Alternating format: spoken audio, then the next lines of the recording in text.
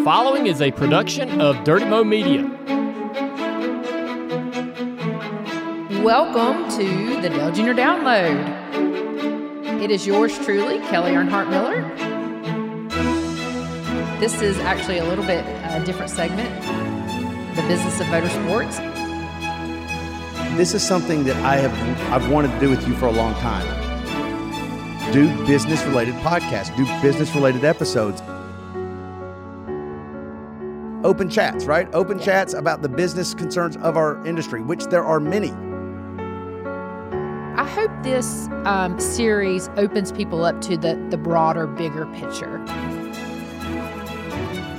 All right, welcome to the Bojangles Studio. It's Kelly Miller here with Mike Davis, and we are on our part 3 of Business of Motorsports, Mike. How exciting. Yeah. Yeah, I love the business of motorsports. I love the series that we've been doing. I love having you at this table. It's so insightful, and I think we got a good one today, don't you? We have a really good one. So this has been teed up on Dale's show. I think he really wanted to do this specific podcast, but here we are, you and I. Yep. We're going to make it happen. So today's podcast and story is going to be so fascinating. And the cool thing here, too, is not just a business of motorsports story, and it's going to be on licensing, but it's an Earnhardt story. Yeah. I mean, you can't mention the word NASCAR Souvenirs without thinking about specifically Dale Earnhardt. Your dad. Right? That's right. So today we've got Joe Mattis. He's going to be our ally guest today. And Joe is just been entrenched for, more than 25 years in this rich motorsports souvenir history. And he has some great stories, some fun stories, probably even some sad stories, you know? Yeah. Through his career. So it's a roller coaster for sure. But if you're listening to this podcast and you have bought a NASCAR T-shirt, I'm not even talking about an Earnhardt shirt. I'm talking about anything, a die cast, anything. Joe Mattis probably had something to do with it. Yeah. That's how big. And again, from the 90s all the way to the 2000s, he's basically been a titan in the souvenir merchandising industry. And Dale Jr., like you said, he goes, if y'all want to tell a story, a business story, you need to do it on the merchandise and the roller coaster that has been, because at its boom, at its height, oh my gosh. It was unreal. I mean, I am fortunate enough to have been part of Joe's story. So right. I came to work for Joe in 1995 as he took over the reins of Sports Image, and we'll get into that. I'm sure he'll get into that story, and we'll talk about that. So he's been a huge mentor for me. I was in the throes in the mid-90s until I left there in 2001 of the licensing business. I know how passionate he is. He's the number one person I had on my radar whenever we left Earnhardt Incorporated and started building Junior Motorsports.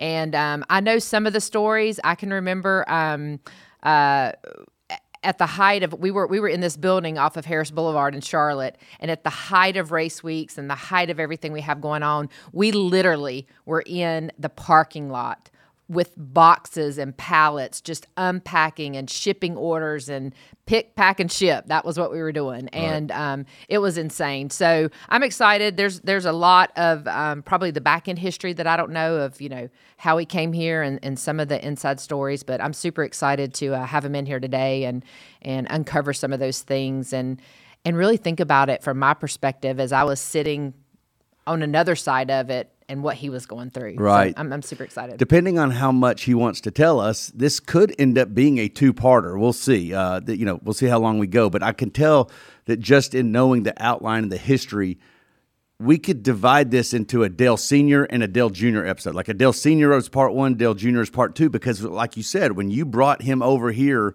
I think it was like 2007, 2008, something like that.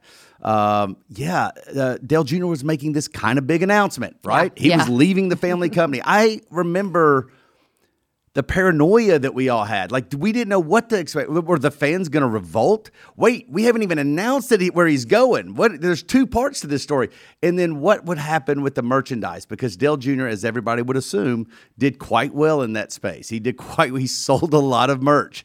And a lot of people listening to this show probably still have some, Absolutely. So Joe, I cannot wait to get him in here. This is going to be a fun one. Yeah, me too. I'm super excited about it. You know, that particular time that you were talking about was like a 9-month time frame of trying to figure out what we were doing and all those announcements. And Joe was a big part of that. And in fact, funny story, when I unfortunately got sick that year in the beginning of 2007 and was in the hospital, and we literally interviewed in Presbyterian Hospital in Charlotte. Oh, wow. See, I didn't even know that. Wow. For him to, it was like, we're going to make this happen. So that's some dedication right there just for the entire company, but good stuff. Well, listen, you're so much part of this story, so I'm going to be equally interested in some of the things that you remember and some of the things that, because you're right, you're paralleling with Joe a lot of times, with him hiring you at the Souvenir company and then also you hiring him at Junior Motorsports. So let's do it. You ready? Let's do it. Yeah, let's bring in our ally guest, Joe Mattis.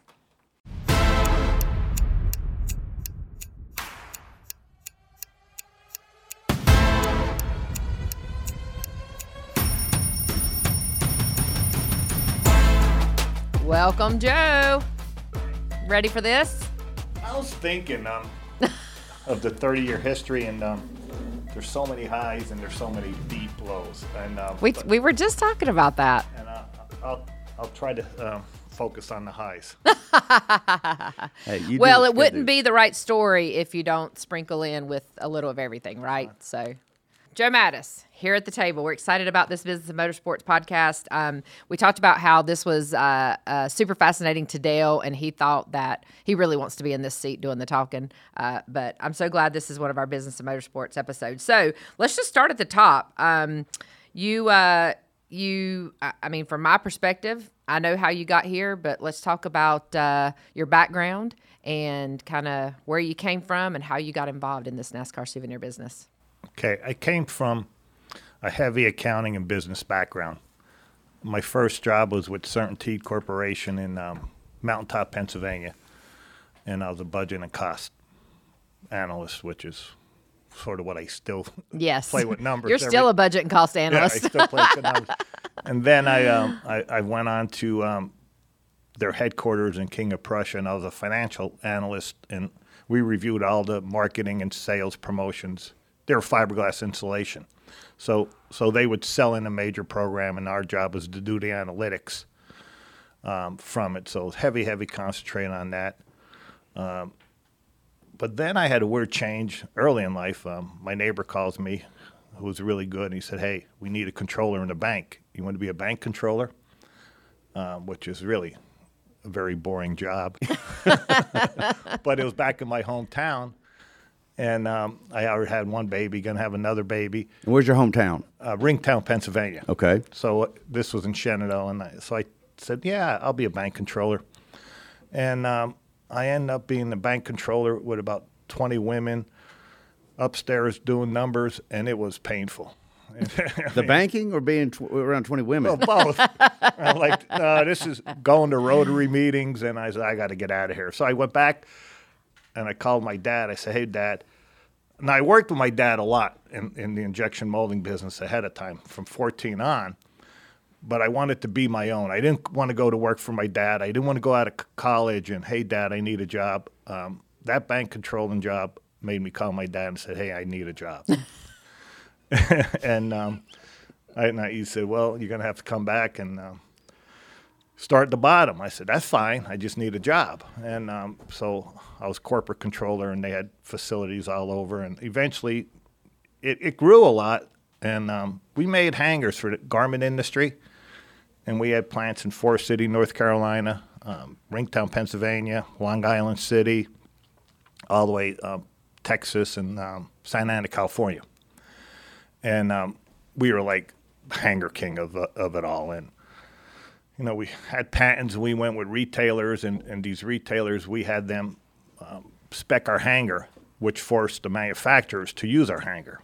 So, they would go, it was a garment industry. So, learning the streets, my dad put me in Perth Amboy, New Jersey, in a warehouse to run distribution into the city. So you would run trucks into the garment industry.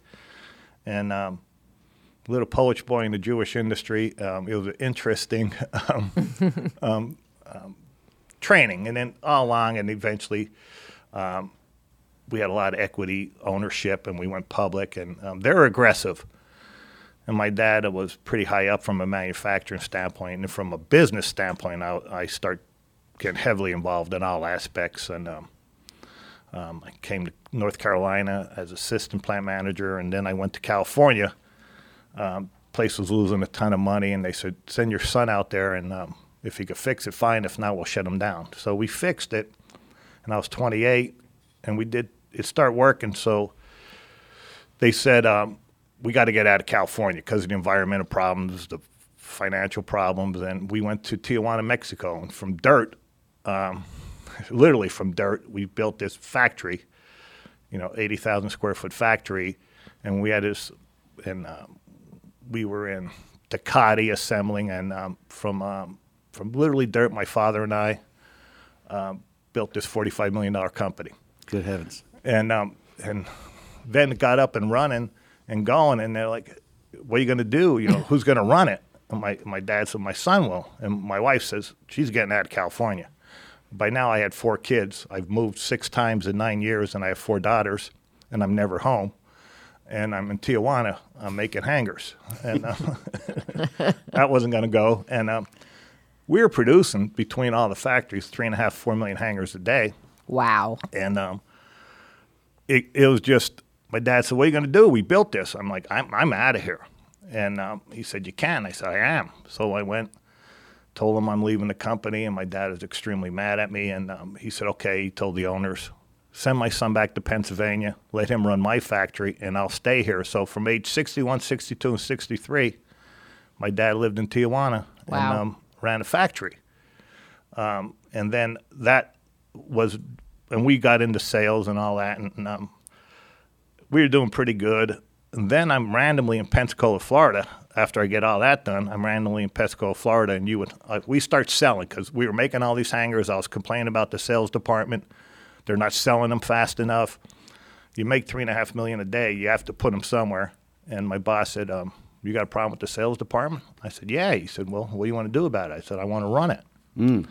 So then I became the sales guy, selling those hangers that my dad was making to everyone else, all these factories. And so I'm in Pensacola, Florida, and to get a sale, like anything, you have to take someone to dinner. I'm taking this guy and his wife and his daughters out, and every 6 months I go there and I get 10 truckloads of hangers, but it cost me a dinner, and that's how I got the business. And there was really no iPhones and all of that, so I called my wife, and I said, it was like December 13th of 94. I said, man, I'll be home tomorrow. It was 2 weeks I was always on the road. And she said, well, Don's been calling you. Apparently Dale Earnhardt bought a company, and he needs someone to run it that doesn't know a thing about NASCAR, but just knows business. No, wait, who's Don? Don Hawk was Dale Yeah. Sales senior business manager. Yep. Yeah. And did y'all know Don Hawk? My wife and Don's wife are sisters. There we go. I knew Cindy. I knew Don, like, Don, but I really knew Cindy from, they lived in our hometown. Yeah. So at this point, how long had you been at the hanger business with your dad? 12 years. What is that? 12 years. Okay. 12 years. Okay. Yeah. Yeah. And he was president, and he was going to be 65, and he was going to retire, and I was, executive vice president, and I was going to be president. And you were poised to take over. Yeah. Yeah. And then where it's 125 million, 140 million, depending on the seasonality of it all. Business. It was a real business. And they're going to make him president as he was 65 on his way out for his 30-some years in the business. And Junior was going to take over. And so life was good and all of that. And then Marcy's like, Cindy really thinks it's a good job. Cindy really wanted Marcy to come down here. The sisters. Yeah, She the wanted her sisters. sister down here. Yeah. And I'm like, I didn't know anything about NASCAR. I knew Dale Earnhardt because I'm a sports guy. And you're from Pennsylvania. Yeah. And I was, and I'm like, I have zero interest in that. Well, you just got to hear him out and call Don when you're done and talk to him. So I got done the dinner. I got my purchase order. Oh, you still got the sale. You got to get the sale done. You got to ask for the purchase order. And I called Don. He's like, hey, man, there's a tremendous opportunity. Marcy says you're working 70, 80 hours a week. This is an easy job, and blah, blah, blah. You should just talk. I said, well, I'm flying into Charlotte tomorrow from Pensacola on Piedmont Airlines back then, and we'll pick you up. And I was like, who's going to pick me up and what I'm going to do? And he said, we'll pick you up. And I get to the airport, and there's a guy with a beard holding a sign, Joe Mattis, and the first day I met Rick Boss. Oh, my heavens. Okay, real quick, Kelly, tell us who so Rick Boss is. is a veteran member of the Dale Earnhardt team, and so he worked for my dad. He was one of my dad's childhood friends growing up in Kannapolis, and worked for my dad, then subsequently came over and worked for Junior Motorsports until his retirement. So he was like a 35, 40-year employee. Yeah, one of your dad's closest Rick Boss friends, was right? his closest friends. Yeah. So I have my suit on and my shined shoes because I was a traveling salesman.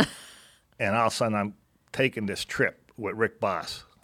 And it was like, it was an experience. I mean, like, what am I doing? And Rick's Rick. Yeah. Rick's just a good old boy from Kannapolis. Yeah, is he saying Yep. anything to you?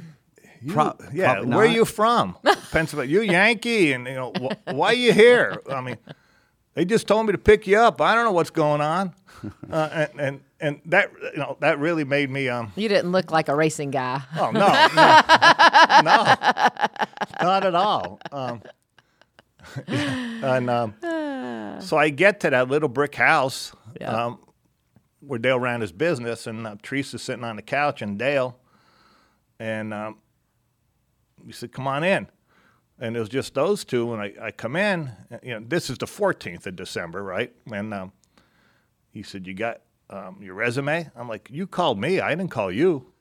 Yeah, you didn't have a resume. I didn't have a resume in my briefcase. You had a purchase order for some hangers. Yeah. And I said, "No." And he said, "Well, how are we going to know about you?" I'm like, "Just ask me anything you want." He said, "Okay, who you work for, blah, blah, blah." And he said, "Would the president of the company be mad if he knew you were here?" I said, "Here's his number. Call him." It's your dad. No, Yeah. it's Cliff Dupree. It was. That's right. You wasn't your dad quite yet. And I called Cliff and asked him what kind of guy I am. That's how you're going to get to know me. And he's like, "What else could you do?" I said, "Well, the union just voted 2 times to go on strike, and we just got that settled. Call the guy from the union. Here's his number, and ask him how I handle people." He said, "They voted to strike twice?" I said, "Yeah, we got lucky. They finally voted yes." We're glad we got that done before Christmas. And then he just went through everything and just drilling down. And I kept on saying, why? Well, why me? What do you want? I mean, how does this work? I said, "I don't know a thing about NASCAR." He said, "I'm going to teach you everything you know about NASCAR. I don't want you to learn from anyone else. I want you to run my business, and I want you to make sure we're doing everything the correct way." And then Teresa had a medley of theoretical questions on cash and inventory and approvals and all those things that were important to her, and a lot of hypothetical. And with my background, that was like riding a bike. Yeah. There's nothing I had to be prepared. How would you do business based on these parameters? Okay, here's how you do it. And it was like a 2-minute answer. Mm-hmm. And okay, what else? And what else you want to ask me? And on and on and on. Massive amount of questions, and it was good. And finally, it was like 2.5 hours. Wait a second. Is Dale Dale's engaged? He's engaged. So when Teresa's firing away at you, he's not dozing off or anything like that. He's engaged the whole time. Yeah, it's 2.5 hours. It was real engagement. And real quick, what year is this? 94. 1994. And what little house are you talking about? Yeah, so in front of DEI, the big DEI now, when my dad bought that as a farm off Highway 3, there was a little brick, 1-story, I probably built in the 50s, 40s, something of that nature, house where they housed their office. So that was Don Hawk's office. Teresa had an office. Daryl Barker, who's our chaplain here now, had an office. He ran accounting and all those kind of things. Amy Hallman. Amy Hallman. Yep. So this was their office, and that's where they did business. And and then my dad built the Deerhead shop that so many people talk about, which is where the Bush team at the time, lived, and the guys would come over in the evenings and work after their day jobs and whatnot. And then you had Earnhardt Incorporated that got built, 97-ish? Is the brick house still there? Yeah. Or is it? No. Is the big shop The brick built house on top is of it? gone because that houses where Junior Motorsports was when we first went there. That section was where the brick house was. Oh, Yep. okay. So the brick house is gone. Yep. All right. Okay, so now we have the setting here. All right, so they go at you for about 2.5 hours, you say? Yeah, and then Teresa, are you done? And he really gave her the opportunity to ask everything, and she's like, yeah, I'm done. He said, okay, Mattis, get in the truck, which I don't know what that means. I got in the truck, and he started driving around the farm, and he would drive a little bit and turn it off. What's important to you in life? And just asking me life questions. I said, okay, what's important to you in life, Dale? So every time he asked me a question, I mean, we're interviewing each other at this point in time. Yeah. I have a real good job, and if I take this job, my dad's going to be real mad at me. So so it was good. It was interesting, and that was like an hour and a half plus, and then we get to the chicken coops at the other end of the farm. Yep. You know anything about chickens? And he's Mattis right away. Not Joe, Mattis now. And I said, no, I know chicken farms, but I mean, what do I need to know about them? He said, well, put your head in there. And I had these wingtips on. He said, put your head in there and just count. Let's just see how good of a counter you are. How many chickens you think is in this coop? I mean, I'm like, I put my head in there. As soon as I got there, he pushes me in. And get your wingtips dirty. Oh, full of chicken crap. There's me. Do you have to go back to the airport at this point to get home? Yeah. And then he's laughing. He's, you mad at me? I'm saying, not mad at you. He said, we got to wash them off. I said, yeah, we got to wash them off. And so that was it. And then, that was the end of the interview, and boom, boom, boom, I go back home. I want to go back to the car rides, the truck rides, because the truck rides, I think that was Dad's favorite place to have those conversations. There's not anybody that he did business with or brought to the race team, if you talk to Steve Park or any of these people, that didn't go on a truck ride. Everybody went on a truck ride. And Dell and I went on truck rides at times whenever there were, serious conversations to be had. And you rode around the farm. There were old logging roads around the farm. Exactly. And then, of course, he put roads in as well. And you rode around the farm, and, you might stop and look at the cows and have a question or whatever, or stop at the old home site where we used to look for arrowheads and things like that, or eventually there was a barn, there was the chicken coops. He was a Purdue chicken farmer, so He was a Purdue chicken farmer. Yeah, 4 chicken houses. I guess that makes sense. Yep. I mean, there are chicken houses, big ones, Yep. as a matter of fact. Wow. So at this point, Joe, do you think there's no way you're taking this job? Do you think I have no choice? Do you think you're a hostage at this point and stuck in a chicken house? What are you thinking? I just went home, and there's so many endless questions. And I just said, okay. And I spent the day, and I got to meet Dale. And I didn't think anything of it. My wife said, how was it? I'm like, it was just a conversation, Marcy. So what do you think? I said, I have no thoughts. I'm not thinking about it. You weren't looking to change jobs. You had a job. No. It was an interesting day. There was no job offer on the table. Oh, he said point. He's interviewing. He's 7-time champion. He needs to go to Daytona. He was asking me about my job and this and that, and I told him, I said, if I ever consider leaving, I'm going to have to give a big, big lead time. I mean, I can't just walk away from this company. He's like, I'm going to Daytona, and I'm hiring that person, and I'm going to have that position filled. And I just want to know if you're interested. I'm like, I don't know. So that's why the December 14th date, I think, is important, right? It's really important. Right. Because Daytona's in February. Let's say February 14th, Well, he went, I guess the whole thing is they went to the Waldorf. He's 7-time champion. Teresa and Dale's been thinking about buying Sports Image. And then they pulled the trigger. So in between, before that, they bought a new company. I mean, they bought a Souvenir company. And they bought it from Hank Jones and Joey Tillman. They needed someone to run it. So I've been gone now for 2 weeks. So I get home, and Marcy said, you're staying. I'm going shopping because Santa Claus has to come because I haven't been home. So she goes shopping, and I get a call downstairs. I'm with the 4 girls, and we're building Christmas Wonderland. And Susie Bogus is playing on the cassette, and the girls are having fun. And, hey, Mattis, what are you doing? And music was loud, and I said, excuse me? He said, where are you? And I'm like, hello, because I was down my basement. I go upstairs. And he said, what do you think? You going to come work for me? This is 24 hours later.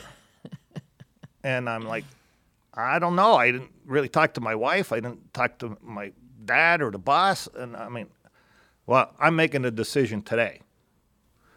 And I said, well, are you comfortable with me? I mean, I don't know anything about this. He said, yeah, I am. And I said, well, all the parameters, I'm going through all the details. He said, don't worry about that. Don't worry about that. I'm going to Daytona. Don't worry about that. And I said, I don't have a place to live. You live in my lake house. I'm like, how? You know me for 24 hours. I said, where's your lake house? It's on the lake. How that works, huh? Got it. And he said, you can live in my lake house. And I'm like, that's weird. You know, just me moving in your lake house. And I said, my kids are in school. They're going to have to stay to the end of the year. I'm not bringing my kids out and this and that. I need a decision. And either today's your last day. I mean, here's the bumper. Here's the intimidator. Here's the bumper. Day one of being intimidated. I can't imagine this because you were not looking to change a job or move out, you know, so I can't imagine what's like going through your mind. Like, where is this all coming from out of left field? Yeah. I'm 35, right? But I'm not known this isn't as long as a job as I was in. I'm working 70 hours. Yeah. I'm not home. I got the girls.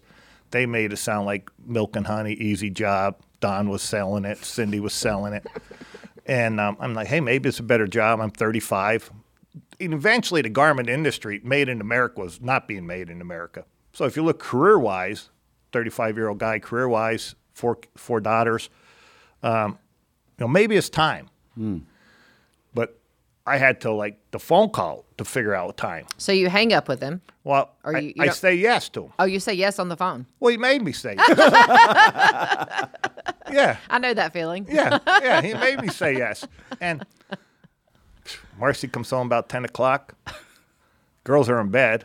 She said, everything good? I'm like, yeah, real good. Girls are good. Everything's good. We got the Winterland built.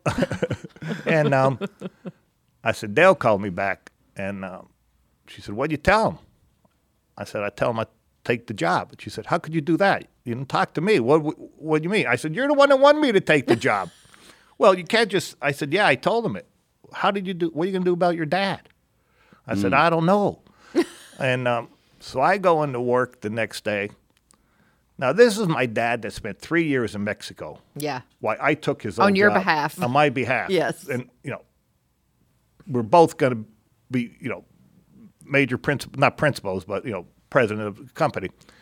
I go in, and my dad's tough, co-region. He was one of 11 kids.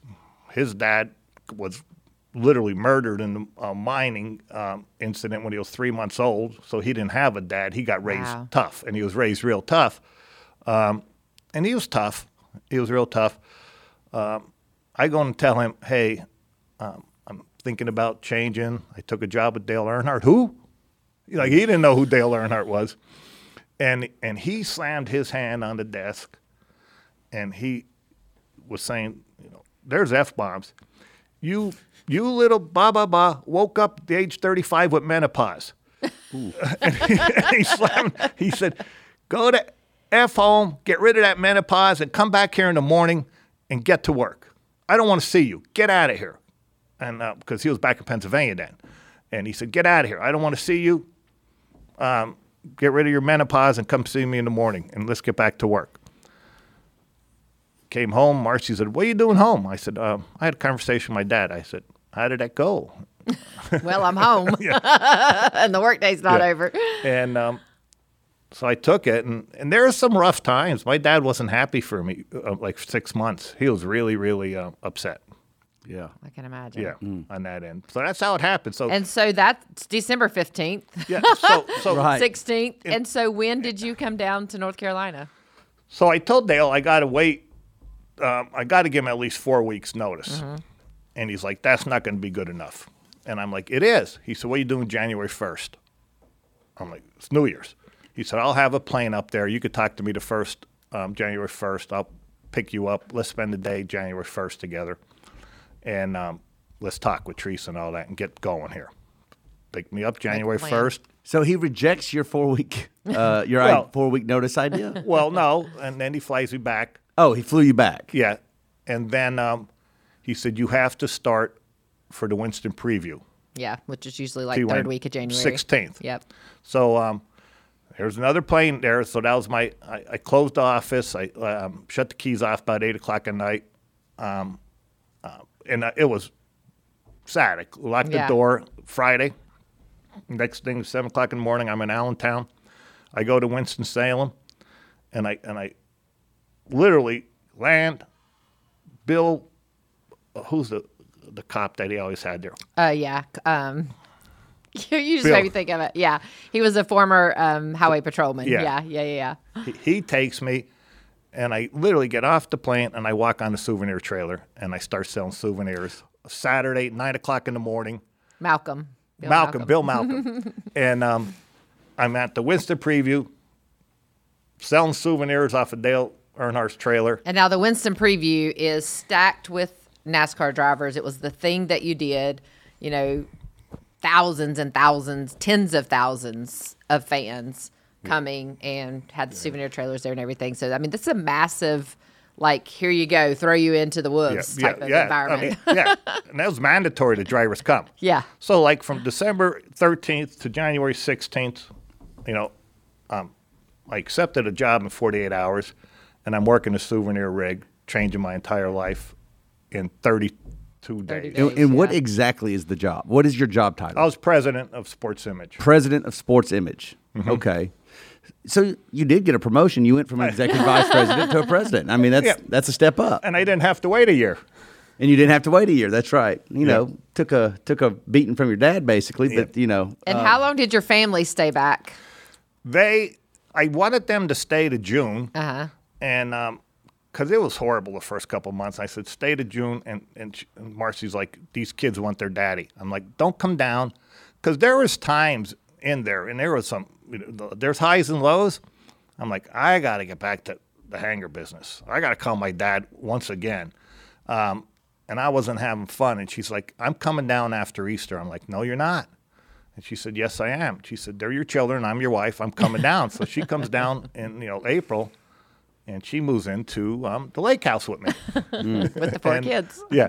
And so she didn't stay that long. And then she came down. But, from that time I was there, I mean, I was literally getting up and going to bed 10 o'clock, in the office, and just trying to understand the business model and the amount of work and energy it was. Did your dad acquire Sports Image, or did he build it from? No, he acquired it. So Hank Jones and Joey Tillman that he spoke of, I don't know how long prior to Dad purchasing that they had been in business, but they had been doing all the Earnhardt business. Yes, and that.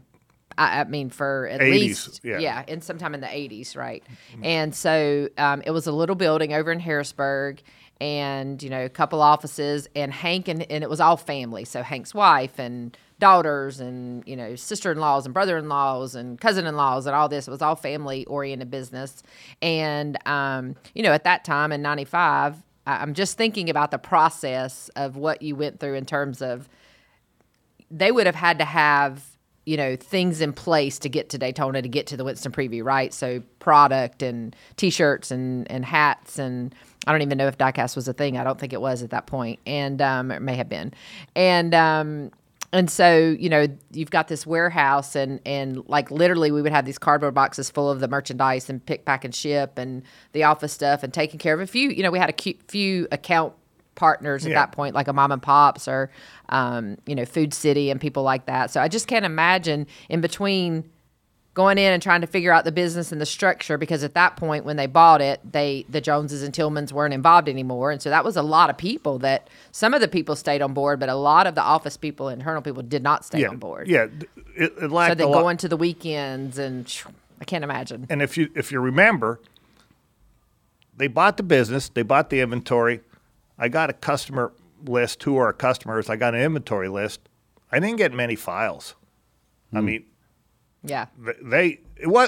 I don't think It wasn't a they weren't super happy. amicable situation. They weren't of happy getting transfer. bought out. No, Yeah. it was a good. It was a nice. He's Dale Earnhardt, 7-time champion, and you're buying the business. He paid $6 million. He gave him $6 million. He wanted the control of the business. And but that was a lucrative business, and it wasn't amiable. Yeah. Not at all. Yeah. Not at all. So the handoff was horrible. Yeah. Do either of y'all know when Dale realized there was business and money to be made in merch? I mean, like, I don't know when he would have even started, taking a T-shirt to the track, or like, I have no idea what the history of that would have been. But like, do either of y'all know that? Was it maybe after his 7th championship? Was it after No. his, It was before before that. that. I mean, when I think about the tees that, the nostalgic tees that I have or Dale has, I mean, there were T-shirts of the 79 season, the 80. There were the old Gary Hargett T-shirts. I mean, I don't know. I imagine, I don't know, but I imagine the process is similar to like what I'm doing with Wyatt. I've got a bucket of T-shirts and hats, and I go to the racetrack and I hang one up at the end of the trailer, and I hope somebody comes by and wants to buy one. Do you think Teresa probably oversaw that? Probably. Yeah. Probably. Here's my take, Mike. Yeah. I think he was a lot smarter, and Teresa as well, than everyone else. Yeah. He was very careful to secure. At that time, the sponsor was getting paid, the car owner was getting paid, and the driver was getting paid on souvenirs, royalty earned, and you'd split a third. He received all the rights from Goodwrench, I mean, major brand, and he didn't have to pay them royalty. Richard Childers just drive my car. He didn't pay Richard Childers. That's anything. huge. So Dale had all these rights, and he also had all these trademarks, and he was trademarking things early in life. And it probably was the 80s and the early 90s because there was the bootlegging part of it as well. And on the bootlegging part, I would go to Richmond every year, and he'd give me a check and say, go see the sheriff and give him this check. And I didn't open it, but I'd give him the check, and the sheriff gave me 2 guys that were huge, and he said, you walk around and you point out what's illegal, and my boys will take care of it. And so every year I took 2 guys, and I pointed at merchandise, and they took care of business. You didn't ask questions? Well, I just said it's not. We didn't make that because they wanted to have. They looked at every piece, every single piece of item. Teresa and Dale reviewed it. I mean, and so so we knew what was and what wasn't, and there was a lot out there, and that's why Dale bought the company. There was a ton of merchandise. I mean, he knew the scope of it, and it was just too much opportunity not to do that. And other drivers, you go back the original history. Mr. Hendrick in 1986 started Hendrick Sportswear, and where he had souvenir trailers, and I guess Waltrip or his drivers were on it. Carolyn Yates, Robert Yates had theirs. Penske had their own souvenir trailer. Ricky Rudd ran his own souvenir trailer. So you had various companies and drivers having their own souvenir trailers in the 80s and 90s and doing that. And Dale had his rights carved out, and that's what Hank and Joey was taking care of with Sports Image. And he just sort of followed what everyone else is, and took over the company. And brought everything in-house. All the licenses, everything was just under one roof. And that's good control. That's good, solid business. Joe, why, if Dale Earnhardt didn't know you when y'all met, I'm curious on how he trusts you or why he trusts you. Or did he trust you at the beginning to manage his company and his money? I always approached it, and during all those questions I was being asked, I was answering from a business point of view. From a practical business point of view, the hypothetical question, there's a lot of cash that happens on a souvenir rig. How are you going to manage the cash process, Joe? And I said, easy. That's just a matter of that rig's a retail outlet. And those people handling that cash at the end of the day, they need to count it and bag it, seal it. And this is how I answered her. They need to seal it. And then at that point, I take all the money and I'll sign. I took these 7 bags and I took this amount of money, boom, and I'll sign. And they have that receipt and I have the receipt. And then we collected all the money from all the other trailers. Then in the morning when we got home on Monday, that bag sealed would go to the bank. And this is what I told her. We would go to the bank, and whoever in the bank counts that sees if it matches what the person gave me. Well, how do we know you're not going to steal, Joe? I was like, well, here's how I'm not going to steal. If that bag's open, I stole. If the bag's closed, I never touched the cash. This is what you'd say to Dale? That's what I told Teresa. You told Teresa that? I said, if every time I touch money is sealed, and the only time I ever touch money is sealed, and I bring it to the bank sealed, then I couldn't have touched it. And they said, okay. I mean, that's how I answered it. But that's what I told her. I said, hey, I won't touch it. And she's just staring at me. And she's probably thinking, well, why the hell weren't we doing this before? So I never touched cash. I never counted cash. Now, when I put it when I was working the rig, I obviously touched it. But when it came time to count that cash, the rig operators counted it and bundled it and put it in a Ziploc, sealed. So your message to Teresa and Dale, I am not going to touch your cash. Literally, I'm not going to ever put my hands on it.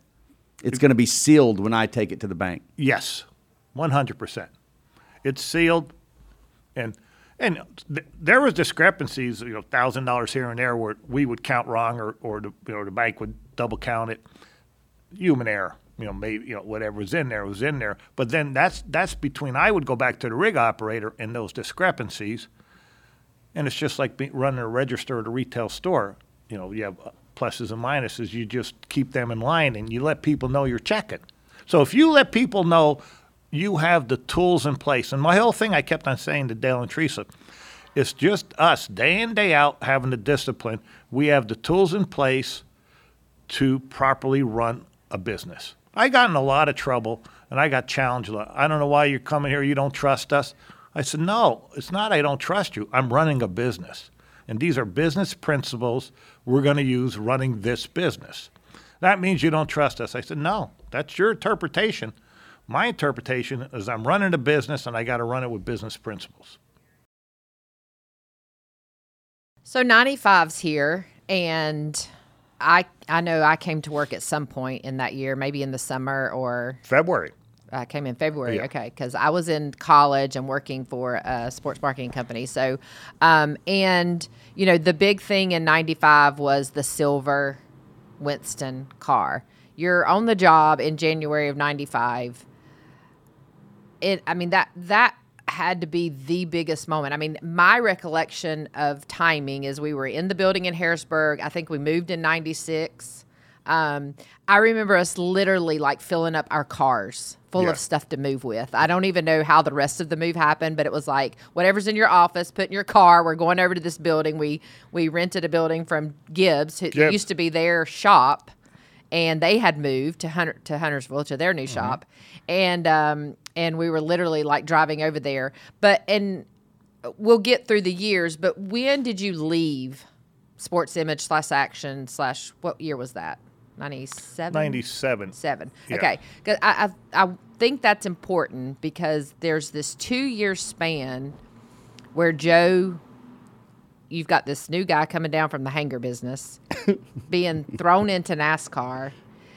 We accomplished amazing things in 2 freaking years. I mean, when I think about it, I know it's short term, but it felt like a lifetime of stuff happening. It felt like a lifetime of success happening. And I cannot imagine the quickness of everything. So talk about that. Yeah, Because let's how hear did the it. silver car come to Yeah. be? I mean, it was massive, massive. And the silver car and the Olympic car Yes. were great. In 96, Yeah, right. were great examples of the potential of this licensing business.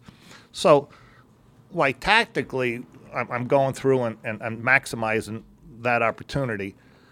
I was creating a business plan of how's this sustainable 20 years, and how do we take Dale Earnhardt when he's out of early in 96, I'm like, hey, Dale, we got to prepare when you're out of the race car. Well, I'm not going to be out of the race car. I'm like, no, how are we going to run this business and have it sustainable?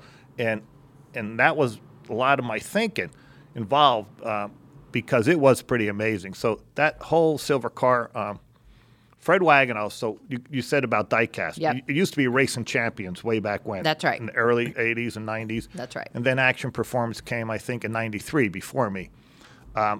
Fred was brilliant idea-wise. I mean, really, really big picture idea-wise. So we're in the Rainbow Deli in University area on 49. Charlotte. Mm-hmm. Yeah, little back room. It was Fred and a couple of his people and Don Hawk and I, and we're just sitting there having dinner. And 25th anniversary, Winston coming up, silver anniversary, and that's where the concept came from. Okay. The silver anniversary car. And with T. Wayne being really a major steward of the business. Yeah, so T. Wayne was the president of T. Wayne Robinson. Over the Winston brand. Yeah. And and largely sponsorship. credited for the NASCAR sponsorship. Winston's Absolutely. sponsorship of NASCAR, not just NASCAR Cup Series, but NASCAR Weekly Racing Series. I mean, it was a Winston branded series. Yeah, and it should have been, and it was. So that 25th anniversary thing was a perfect tribute to Winston's involvement in the sport. And it was just, I didn't anticipate how big it was going to be. Because is that the first paint scheme that we did for the Winston? That was the very first special paint scheme. Yeah. That was really the genesis of these special Darlington Throwback Week. That was numero uno, and that was very, very big. And Fred, with his relationship with Francis Choi and all that, we made stuff happen. And we had product, and we had T-shirts. We had one hot silver night. Yeah. And we had all this apparel. And literally, the sales were just phenomenal. And Sports Image, Kelly ran customer service. And Fred's way of going was doing distributors. We went to dealers, directly to the mom and pop shops, and some distributors. And it was good for the industry. Everyone had a bite at the apple. And you need those successes to keep everyone healthy. And that was good for me to learn as well. It may have been, we moved to that building in 96. We did that, Winston, out of Harris Boulevard. No. Okay, that's what I thought. That's what I was telling Mike, I mean, the way we worked hard, and you still had the same attitude that you had back then that you have today of work hard, play hard. And but I was talking about, so it must have been maybe the Olympic time frame in 96 when we had the parking lot full. I mean, we were literally out in our parking lot packing orders, counting, getting pallets. Oh, no. We had like 15 trailers. So that Winston was okay. It was so cool. Immediately you got to say, what could you do better? How do you one-up the following All-Star race? So at the end of 95, how did Dad think things were going? How did you see success? What was happening? Yeah. How much money did y'all make on that? Yeah, where were you? We were making a lot of money. Yeah. So that one paint scheme. I knew the financials that I received when they bought the company, the customer list, and the other thing was way, way higher. I mean, GM, all the GM dealers, that was a $10 million account. Yeah. So, we worked with GM. We sold into all the dealerships. Yeah. We sold Food City T-shirts and hats that went into their weekly flyer. Snap-on, major corporate business. So we had we had catalog business as well. So we would do a Snap-on catalog. We would do a GM catalog, a Food City catalog, and then we had a generic fan-based catalog, and Kelly ran the call center and all of that. So there was multiple touch points. And so when you had this opportunity of the Winston, your entire distribution shared in that upside. Not everyone goes to Charlotte Motor Speedway on May to the All-Star race. So, we were getting product through distribution everywhere. And the mousetrap was working. It was growing, and it was really big.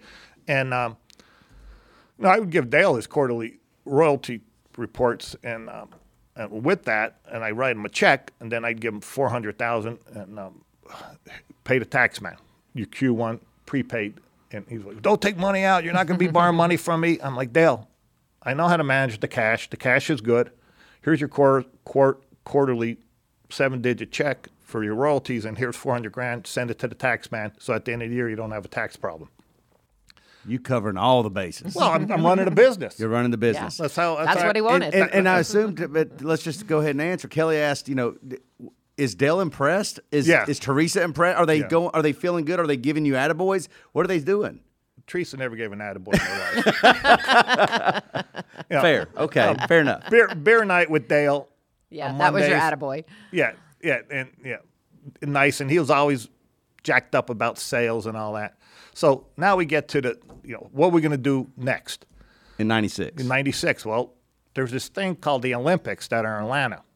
Oh, that's right. Yeah, and so I was going to do them a favor, and I get a meeting, and I go down to Atlanta. I go in the CNN Center, and that's the Olympic headquarters.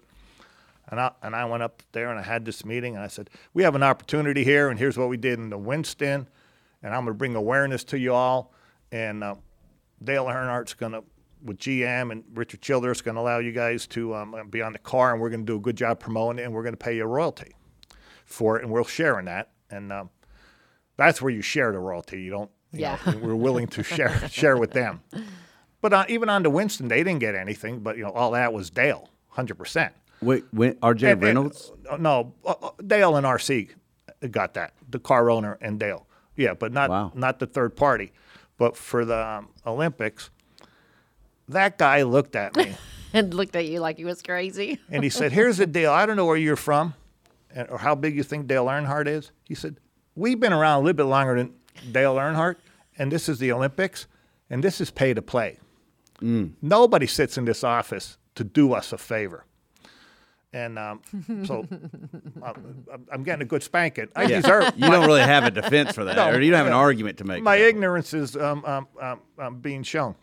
I said, okay, what's the cost to play? He said, you come back here with $1 million, and that's a prepaid advance. We have to earn that out, and I'll give you a deal. I said, seriously? He's like, this meeting's over. Long drive back from Atlanta to, I'm like, that didn't go well. How am I going to get Earnhardt? It feels like you're the same nervousness or anxiety you would have had about telling your dad you were leaving. This probably feels the same way of having to tell Dale Earnhardt that he's got to pay $1 million to have a paint scheme. And he was pumped on the concept. How'd that go? And I'm like, it's going to be great. I think we're going to crush the numbers. And I think, because we have so much lead time, we're going to be in front of it. There's a couple things, if we had more time, we would have did better. You're going to make millions. So what's next? I said, we got to give $1 million up front. You dumb Yankee. What the heck? I have to give $1 million up front. I said, it's a prepaid against royalties. And he said, no. No. I said, Dale, this is big. And this is real big. And he said, no, that's not going to happen. And so I went to work, and there was a Revell Monogram, another die-cast company. They made the plastic model, and they also made a lot of mass market. And they're out of Chicago. So now you had racing champions in the business making die-cast that had some rights, and you had Fred Wagnalls in the business making die-cast that had a lot of Earnhardt rights. And I go to Revell, and they've been trying to knock on our door. And I go to Revell, and I said, here's an opportunity for this 1996 Olympic, because the Olympic 96 is the call here. And I'm going back and forth negotiating with them, and we're going over through sales projections. I'm like, okay, if I went to Dale, how much could this be? Where would you sell it? What's your distribution strategy? And they've been trying to get in. And Dale Earnhardt's worth getting into because they're fighting action, and Fred's trying to be exclusive and just monetize everything. And Fred didn't own Sports Image then. Right. And doing the sales projections, and we're penciling this out, and they're going to make $1 million royalties. I said, okay, you got to guarantee me 70% of it up front. I need a check for $700,000. And that's a big checkup. Normally your guarantee is like 25% of projected sales and all that. I said, no, I just need that. I have to pay him $1 million. I don't want you to pay the whole $1 million. I'll go back and talk Dale into giving me $300,000. I need a check for $700,000 before I go to see Dale. to do the deal. And they had to work on it and go through their corporation, and they came back, and they just wanted to break into the sport in a big, big way. And what better than the Olympics #3 car? So it worked for them, and it worked for us. And so I got the $700,000. I go back, and I'm thinking he's happy. He's still mad. He got it. Pay $300. You don't want to pay anything. I said, if it doesn't work, you can fire me. He said, yeah, exactly. Yeah. And so we end up with, He had that idea before you did, it sounds like. Yeah. So we end up talking him into it. And how I was talking to him, not Teresa, because it was his turn to carry that water upstairs. No, that was just he has to take care of business. Paid $1 million up front. Time out. Wait. You're refusing to go up there to tell Teresa? You didn't want to. You're like, look, I'll go have many conversations with many people. But that's not what I'm having. Well, on Not beer night, when we were having good times. Hey, Dale, you got to go to work here too. You ain't crossing that line. Yeah. Okay. You got to do some All work right. here. Okay. And so it worked. And to your point, now we're at W.T. Harris Boulevard, and we have zero space. So what we did is we went to action, Dale and Don, and had to really talk Fred into it. They manufactured all the product for the collectors, but they weren't allowed to sell it. We bought all the product ourselves. We 100% went out to all the dealers. We took all the purchase orders, and everything came into us. And that's where that little 18,000 square foot couldn't fit it. And rent a tractor trailer, park it outside. Rent a tractor trailer, park it outside. And literally the whole backyard, massive, 18, 20, filled to the top of die-cast and everything else.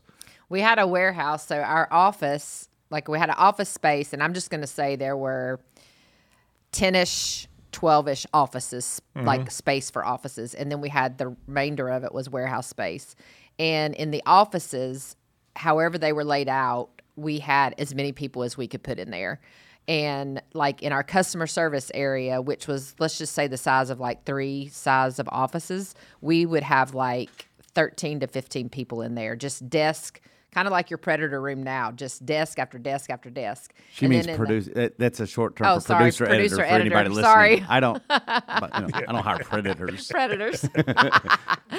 And the office I was in, I shared an office with another person.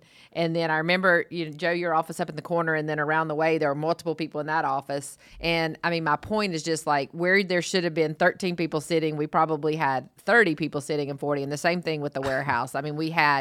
We would go out the back door of the warehouse to get to these tractor trailers. We parked everywhere and anywhere we could.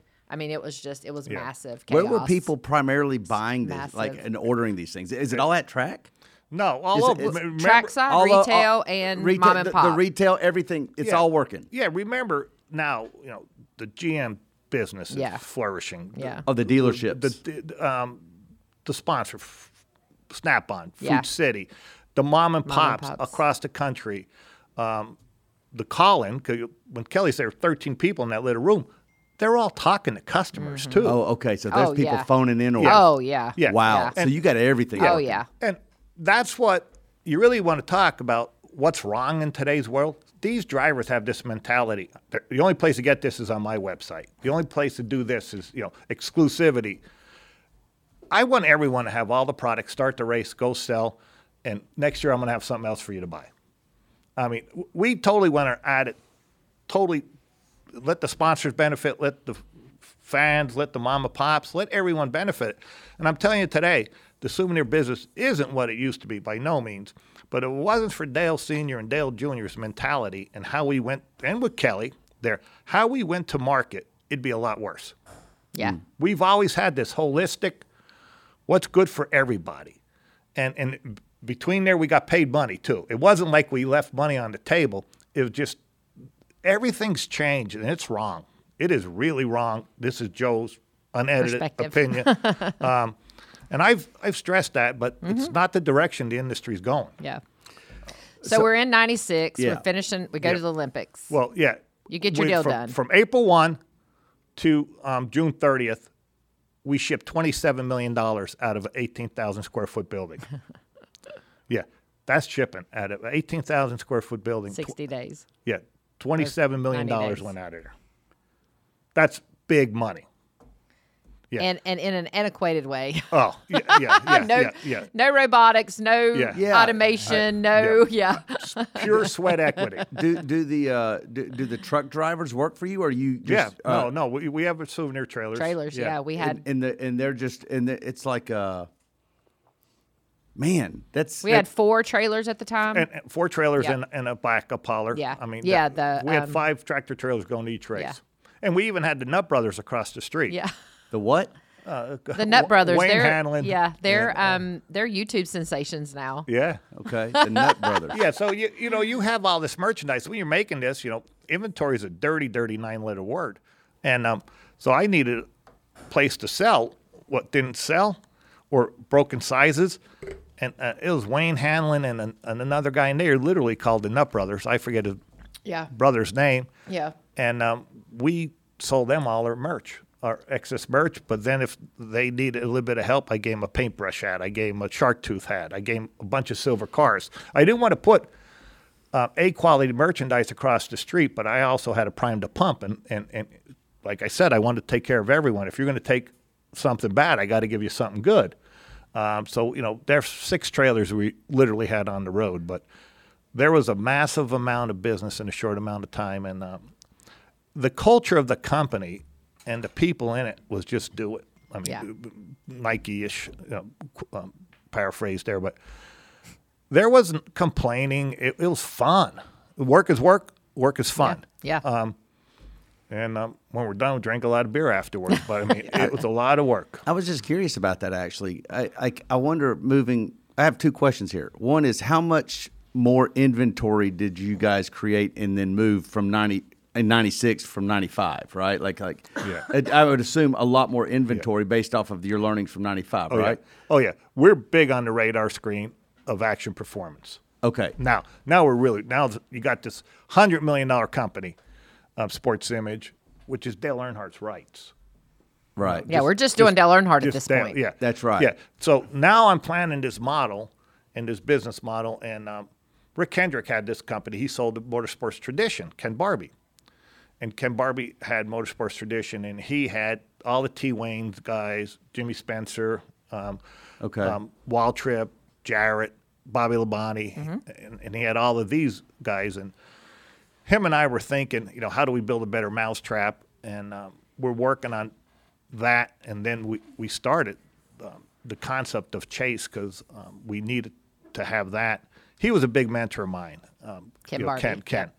You started the concept of Chase. But we merged Sports Image and Motorsport Traditions. We were trying to.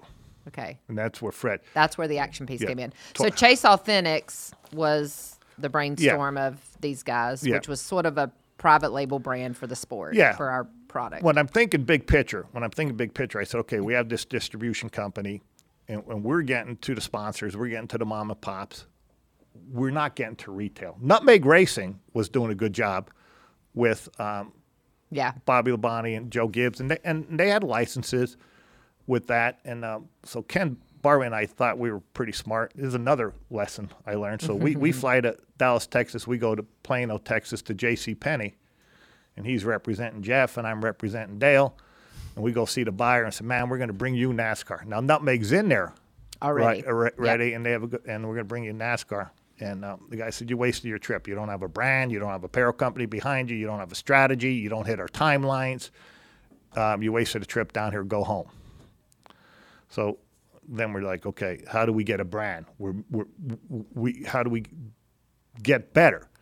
And Tommy Ryden was a lawyer from Nutmeg, and we're going to need them.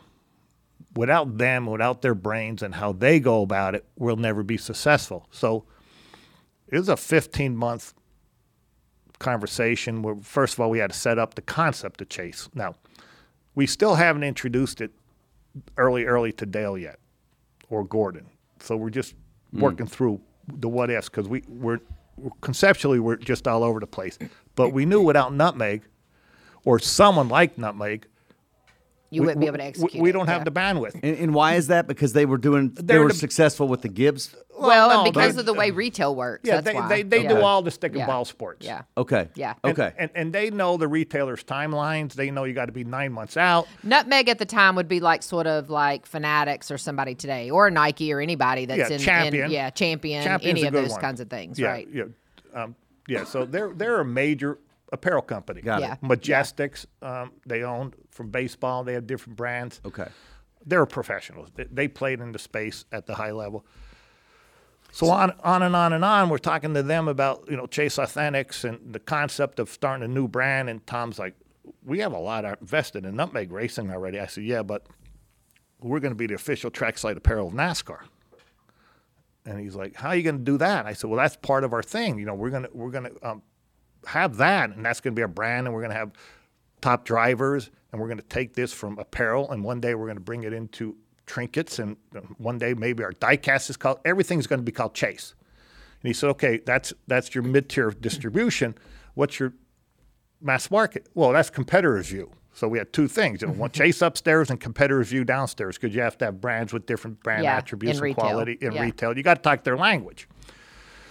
And he said, you come back to me when you're the official trackside apparel of NASCAR.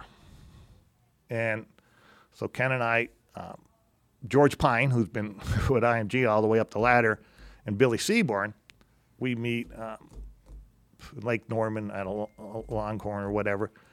All of Joe's meetings involve a beer. Food and beer. Yeah. Food and drink. And NASCAR always wanted to get their marks on your product and get their 2%. And some people did, some people didn't, but they needed a way to be the league. And NFL gets their marks, MLB, college teams, the collegiate marks, and they needed to get it because NASCAR really wasn't part of the souvenir business. They had their own deal in the 80s and the 90s, but they weren't the league. Mm-hmm. Other people, how NFL went to the marketplace, NASCAR was behind. And we're negotiating, and they've been trying to get it, and they've been putting pressure on us all along because they are the league, and it's Bill France, and everyone has a lot of respect for Mr. France. So I with George and Bill, Ken and I said, hey, we're going to start this concept, and we're going to give you 2% on all our products wherever we sell, which is a big win for them. They could go back and win. 2% for NASCAR. 2% for NASCAR and wholesale. The only thing we need is to be called Chase Authentics, the official trackside apparel of NASCAR. No money. Nothing up front. We would pay 2%, which they wanted, and move on down the road. So that's when it really starts. So now we have that. So if we do this, we're going to do that. And so I could bring that back to Tommy Ryden and say, okay, we have this. And then more and more we kept on doing it. Eventually, they agreed to do that. So, and that's when we're trying with Ken, we're trying to combine motorsports. So when Don Hawk's trying to sell Dale's company to Action Performance, I'm working with Barbie on Motorsports Tradition and with this Chase concept and also with this combining our two apparel companies and to be an industry solution. And Fred, mad at me forever because of bringing Revell in and doing the Olympic deal. Because that was competitor to him. Competitor. Oh, yeah. That was in his space. Yeah. So Fred wasn't happy. Fred ended up firing me. Fred wasn't a Joe fan. Both of these things, Fred ended up firing me twice over in my career. And so Fred wasn't too happy with me. And then, so Don ended up selling our company before we could get the deal with Dale and Teresa. And Dale just he wants to build a Garage Mahal. Yeah. He wants Yeah. $30 million. Yeah. So this is the time he's planning to build Dale Earnhardt Incorporated, the shop. And Fred pays him $30 million, which is okay. The money Dale paid for the company, he got back 3 or 4 times, plus he got $30 million. And then he got all the royalties. And then he got $20 million guarantee in royalties. Let's do a quick recap here because there's a lot of names and a lot of companies and a lot of brands here. Yeah. And I'm now just starting to understand all this. So basically, you as the president of Sports Image, which is Dale Earnhardt's company, have decided to work with the other companies in the industry. Ken Barbie and Ken Motorsport Barbie is sort of Traditions, running the Hendrick Motorsports who has company. Jeff Gordon, correct. And Jeff Winston. Gordon. And Yep. Jeff Gordon's now on the scene. And so Yep. y'all say, all right, that's somebody. And this is the part, is this the part of the story where, Dale Earnhardt and Jeff Gordon realized they could make money by creating this rivalry or, whatever we call it, business partnerships, something like that, right? Well, yeah, Yeah. definitely. I mean, at this point where we are, Dad is or Hawk is negotiating to sell to Action, and then while Joe and Ken Barbie were working over here to create this Dale Earnhardt Jeff Gordon brand thing. So I think what happens is this takes place, and then Motorsports Traditions goes along, Yeah. right? Yeah. So Fred. Okay. Yeah. So that Fred has everything. So Yeah. you sort of, but Yeah. the way the chips fell, they didn't fall in your favor They didn't fall because the way- yeah. your intentions are you're working on this thing to create, a collaborative brand, Chase Authentics, but then the company sells, Yeah.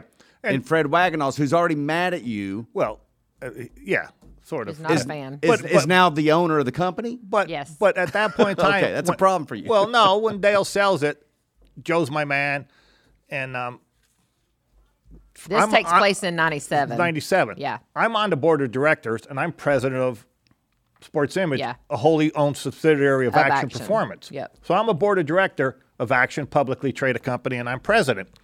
And then Fred goes on with publicly traded money. He acquires Penske's rights. Oh, yeah. And we help negotiate that. Yep. He acquired Yates's rights. Yep. And he acquired all these other companies, and he's publicly traded, and Fred's just building. Same concept I was going to do. Yeah.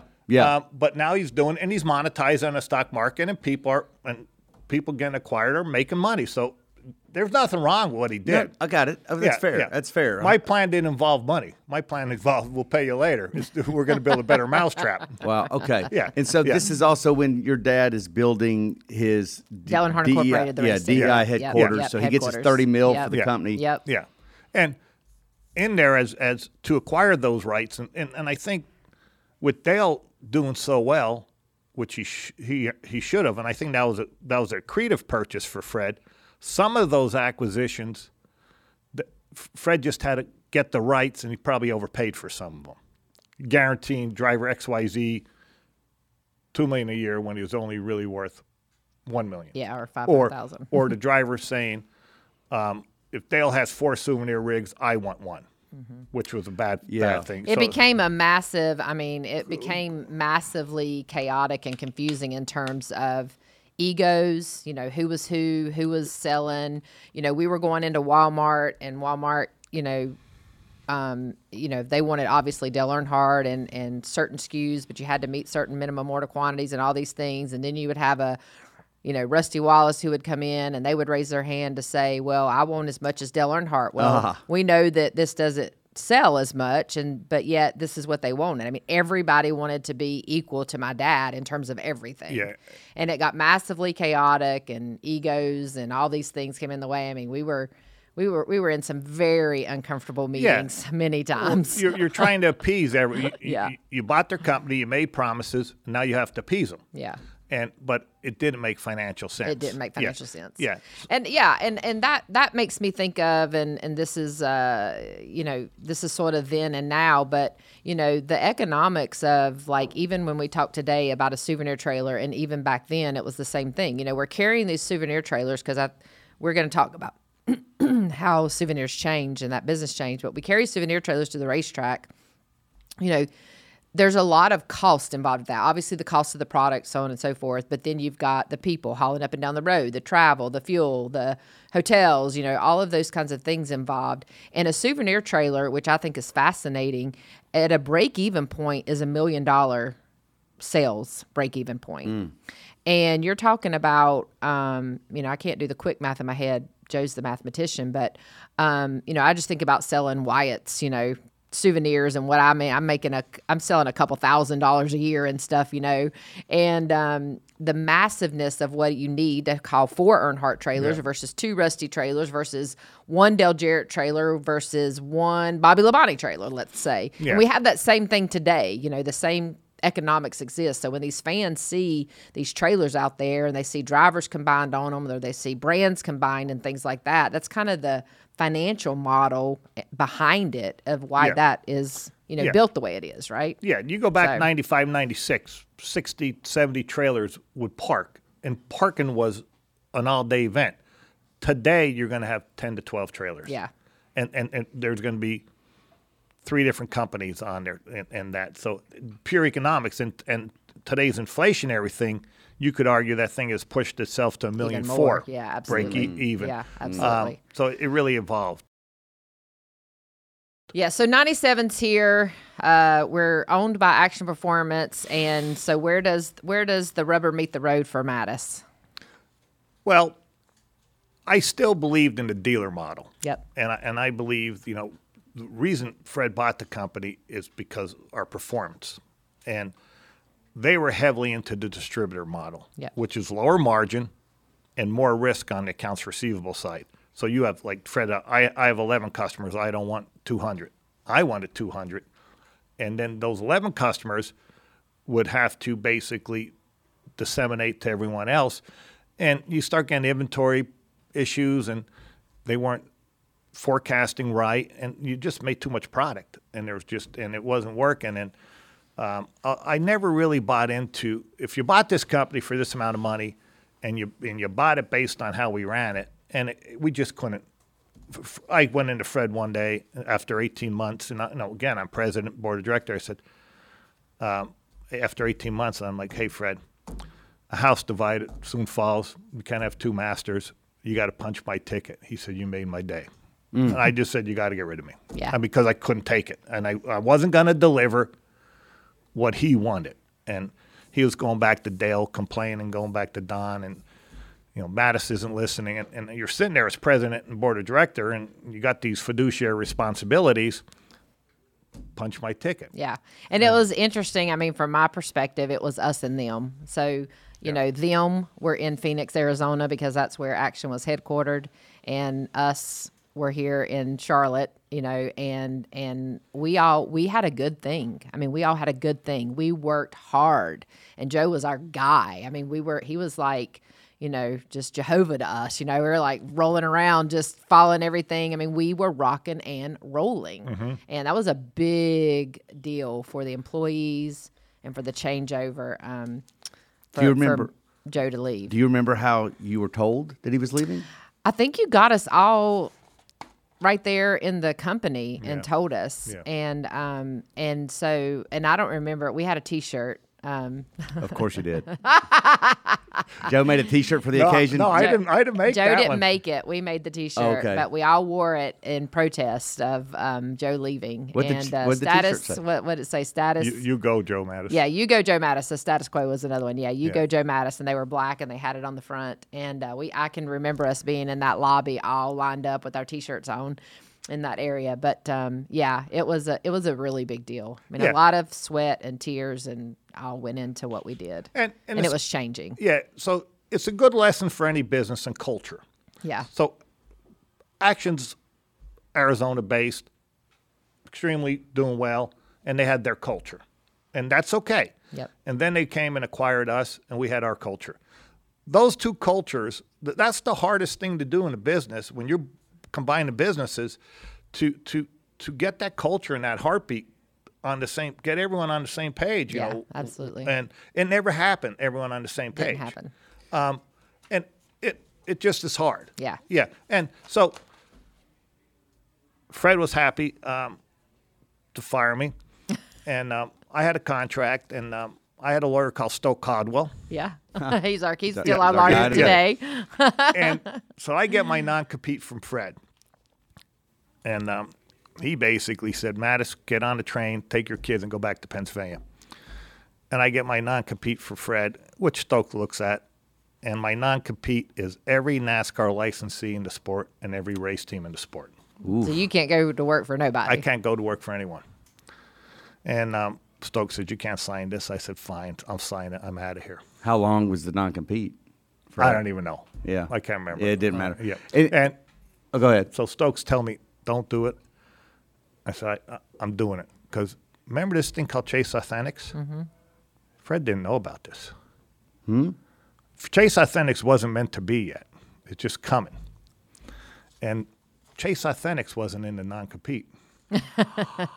Wow. That was still just a concept. Well, no, it was there, but it wasn't above the radar. It wasn't enough to put on a non-compete, is what you're saying. He missed it when he called up and got the NASCAR licensee and list. He missed that. So we start Chase Authentics officially, and there. Who's we? And you, who's we? It's Ken Barbie. You and Ken. Certainly spent endless hours on it, and Jeff had Bob Brannon and Don Hawk on it, and we sat down in front of Dale and Jeff, and went through the concept and all of that. And Dale was hearing this, and Yeah, I mean, he it knew wasn't a like little, Dale, right, yeah. but it wasn't. Yeah. It takes a long time Yeah. to do it right, and we weren't hurrying. Well, and they didn't really know what you were doing. I mean, like Yeah. it was a concept that was new, so it wasn't like I'm still the plane's still at 20,000 feet Yeah. On this. So, and then we said, hey, we got to bring in more people. We got to bring in Rusty Champion and Terry Labonte, Bobby Labonte, and Jarrett. We got to have this being an industry solution.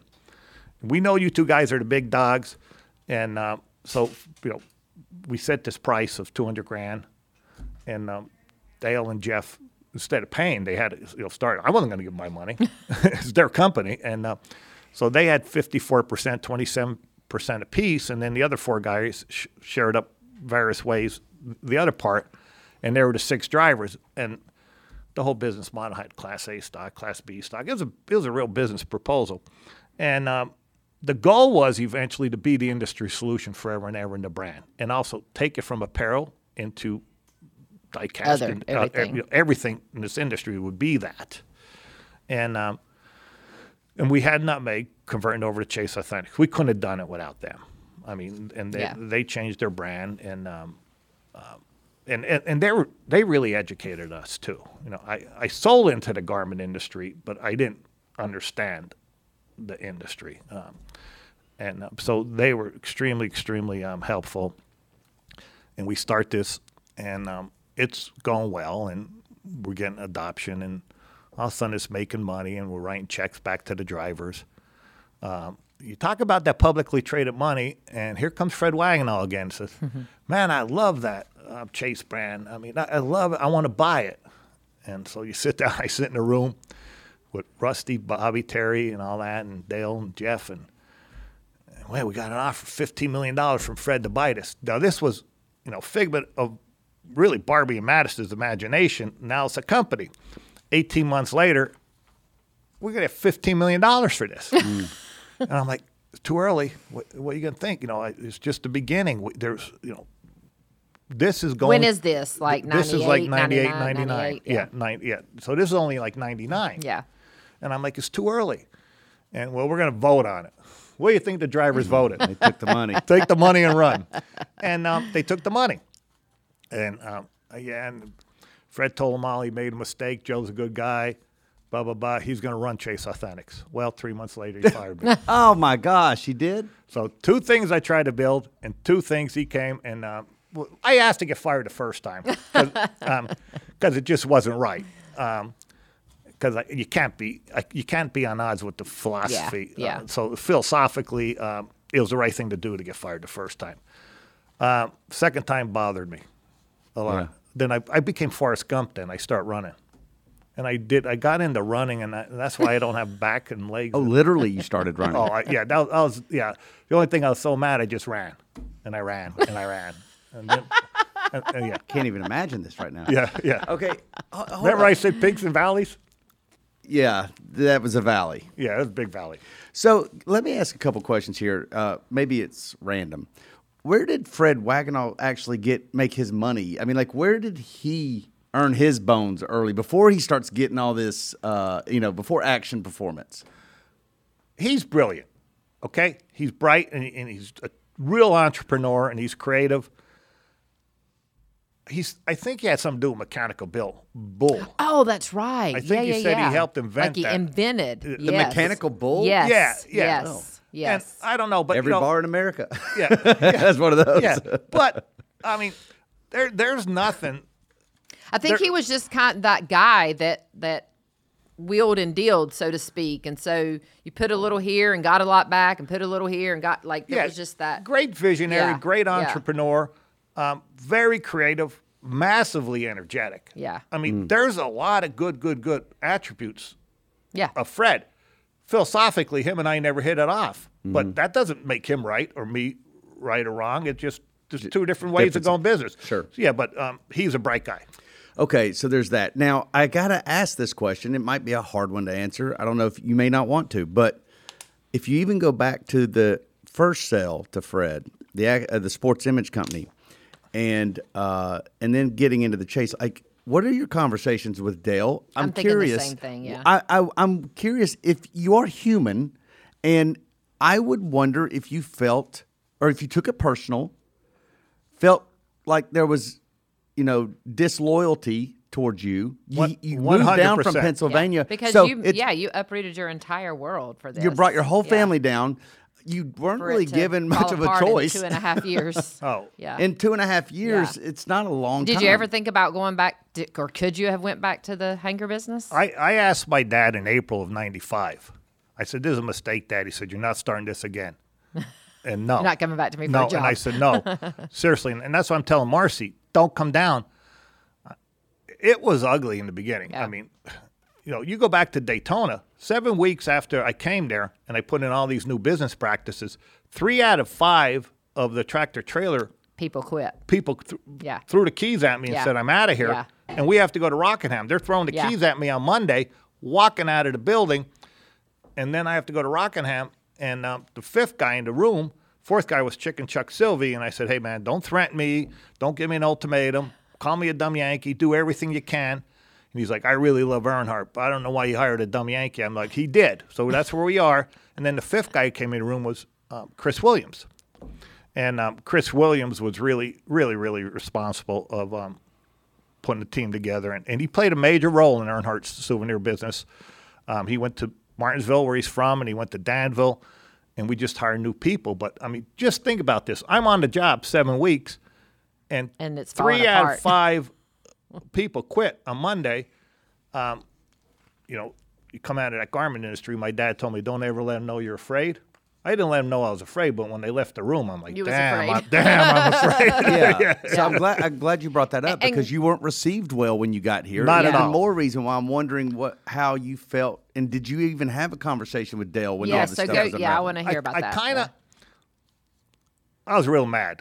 They didn't have my back across the board, and a lot of people didn't, and I felt like there was a lot of knives on my back. But you know what? Be a big boy. Shut up. Shut up. Why should I? Dale Earnhardt's an icon. I made the choice. He didn't. So you just went on your way. That's when I got into that whole depression part of it all. And I wasted a year of my life being, pretty upset. Pretty upset and pretty depressed. But you're talking about the second time, like the chase. Yeah, 99. That one hurt. 99. That one hurt. 99. But did the first one? The first one. I mean, his daughter is working for you. Yeah, I mean, it wasn't wasn't the company sales. Well, I guess he thought you were still running the company, so like there wasn't really anything to explain. Well, no. When I went there, they were happy to get me the job as president of board of directors and all that. That was a business decision. He decided to take a lot of money, and then he had a big guarantee. He's got to do it. They had a better offer than I had. He's got to do it. So okay. So that's okay. That's business. And then, trying to get there and work with Action, Arizona and all that, it just wasn't going to work. So something had to change, and it was me. So I had to go. You were at peace on that one. But I wasn't happy, but I had to go. I know, but you were at peace, I think. Yeah, I was at peace. And then the Chase Authentics thing was still a way to be able to work with Dale still, correct? He was part of that company. Yeah, all the drivers, All the drivers were. Yeah. And so you and Dale, I'm just kind of harping back on, I'm curious about your relationship with Dale Earnhardt through all this. It's good through all of that chase. Okay. But post that, then I was done. Did you ever have a conversation with him after that? No. Hey, Dale, how you doing? What's going on?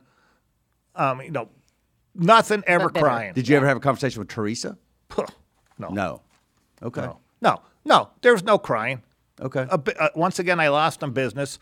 There was crying, though. Kelly said there was crying the day you left. Yeah. I was crying when he left. I throw all my cards face up on the table. Mm-hmm. There's a lot of people I dealt with that didn't play the game fair. Yeah. But you know what? Forget about it. Hey, look where I am today. Well, yeah. Well, and and we'll so, get there. yeah. I'm here. Absolutely. I'm here. Yeah. Okay, so for both of you guys, the mid to late 90s in the souvenir business, has anything come close to that? The height, that boom that was, based off of what I'm hearing you guys say is the 25 anniversary paint scheme that Dale Earnhardt ran in the Winston All-Star race, and then the year after the Olympic paint scheme that started this whole trend of special paint schemes that was always reserved for the Winston, right? That was where it was in the 90s. Is there ever anything like that in terms of money made? Only one. Only one. Which one? When Dale went to Hendrick. Oh, yeah, 2008. Dale Jr.? Yeah. Dale Jr. Oh, Yeah. okay. That's only one. Yeah, and my perspective would be, so I stayed at Action Performance from 97 to 2001 when our dad died, and in a variety of roles. And my perspective is just greed took over. We started overproducing, overmaking. You could get, sitting here looking at this Budweiser number 8 car, you could get a car in every color and every finish and race-readied and pre-race and sat in the parking lot for qualifying, and the version that sat in the shop over, getting ready. You could, it just got, supply overran demand, and it just turned upside down. And it just turned upside down. It was really bad. It was very bad. And it kept on going. When Dale passed away, that was a big boost Yeah. to the industry on just the collectability of that. But that was only a Band-Aid in a sinking ship. Yeah. Then it got back to losing massive money. And then in 2005, for some reason, ISC and SMI bought Fred out. Yeah. So Joe goes to work for NASCAR.com Yeah. in 2001. Yeah, I get a call in either 99 or 2000, come to Darlington and to see Bray Carey. Remember the TV deal, Bray Carey and George Pine and Brian France. And they said, what are you doing? And this is when I'm in the Lowe's, right? And I'm still trying to run. And Did you run down there? yeah. And they said, what do you know about e-commerce? And we have to launch a NASCAR e-commerce site. I said, I know business. E-commerce is just doing business in the air. And I didn't know, at that point in time. I said, what's your goals here? He said, well, Fred Wagenoth is starting what was that? GoRacing.com. GoRacing.com. Yeah. Oh, I remember that. And he is telling the marketplace he's going to have exclusive internet rights. Yep, I remember that. And we want you to start this and launch it before he gets it launched. Now I'm smiling. Now he's got a challenge. Right. Game on.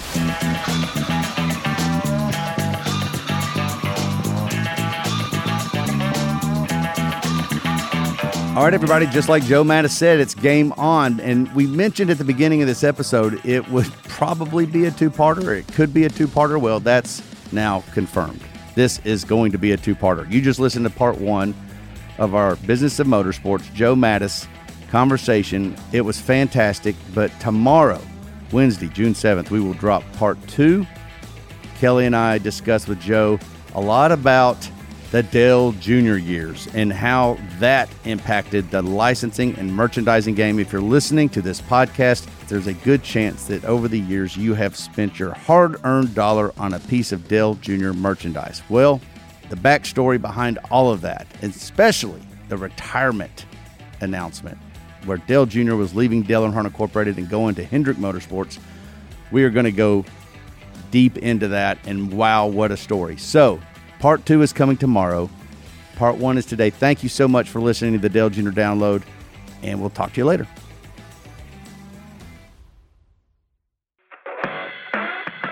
Man, I'm really excited to have Ally help us bring the guest segment every week. It's one of my favorite parts of the download. We get to talk to so many different people in racing, outside of racing. But everybody that comes in here, I want them to have had a good time. I want them to want to come back. I want them to feel like an ally to Dirty Mo Media. Thank you, Ally, for your continued support of the download and the entire Dirty Mo Media team. Check out Dirty Mo Media on Twitter, Facebook, TikTok, and Instagram.